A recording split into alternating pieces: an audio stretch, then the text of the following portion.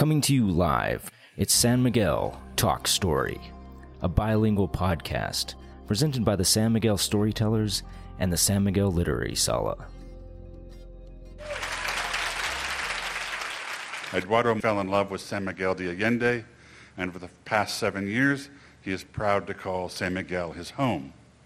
Speaking of homes, after completing his degree, he became a local real estate agent at Realty San Miguel.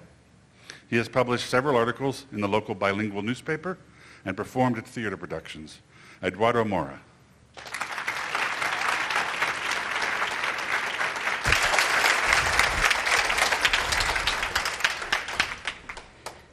Good afternoon.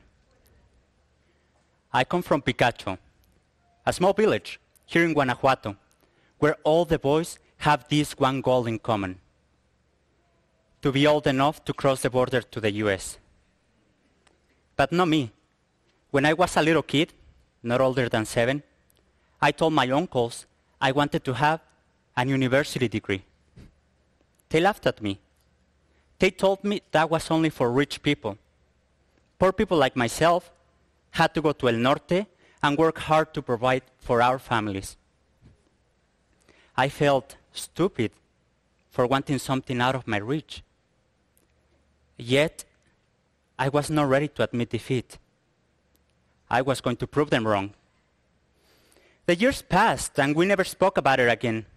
I just concentrated on getting good grades in primary school and secondary school, which is free. But to go to high school, I had to pay for tuition and books. And since my small community didn't have a high school, I had to move to a larger town, which meant I also had to find a place to stay. You see, my father was a construction worker, and I have more siblings, so his salary was not enough. If I wanted an education, I had to finance it myself. So I started working in the construction industry with my dad. But after a year, I realized that I was never going to be able to save enough money to pay for school. So I had to swallow my ego.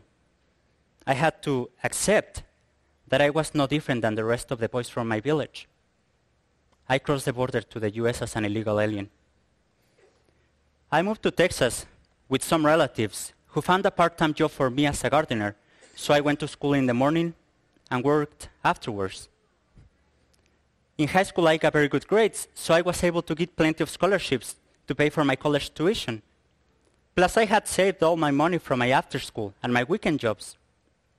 And on my graduation day, people from the Hispanic community and people that I had worked for gave me enough donations. So not only did I have money for tuition and books, but I also had money for room and board, nice clothes, nice restaurants, whatnot. I was accomplishing my dream. I was attending Angelo State University in San Angelo, Texas, a city of about 100,000 people. Life was perfect. I had friends from Russia, Germany, Africa, all over the world. Life was so perfect indeed. It almost felt like a fairy tale. And I know it might seem like a cliche when I say this, but when I thought it was impossible for life to get any better, I met the love of my life. This would have made for a great telenovela, except that there were a few problems with that. To begin with, the love of my life is a man who happened to be a politician. He was serving his 3rd term as a mayor of San Angelo, Texas, and a week before had just been reelected for a 4th term. And let's don't forget a very important element of the story. I was there illegally. One of the reasons that I fell in love with him is because he's the only ethical politician that I know. So when he found out about my legal status,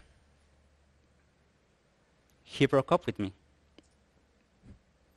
That day I cried so much. I felt rejected.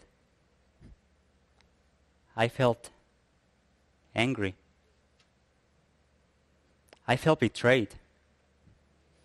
He said he loved me, yet he was breaking my heart, making me feel guilty, making me feel like a criminal. The day before the swearing-in ceremony, he came to my apartment to talk about us. He told me that as a public official, he could not be with me, knowing that I was there breaking the law. But he also told me that he loved me, and that if I wanted to be with him, he was willing to give up his political career and move to Mexico with me. So I was faced with one of the most difficult decisions in my life. On one hand, I had my education, which up to that point was the most important goal in my life. But on the other hand, I had this amazing man who was willing to give up everything to be with me. The following day, May the 19th of 2009, the day that he was supposed to be sworn in, holding hands, we drove to Mexico, leaving behind old dreams in order to build new ones together.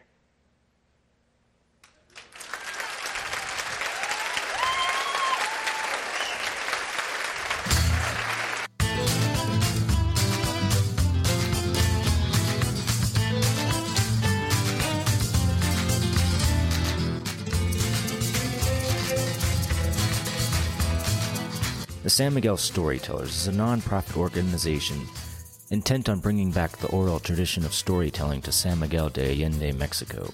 If you would like to make a donation, volunteer, or get more information, visit sanmiguelstorytellers.com.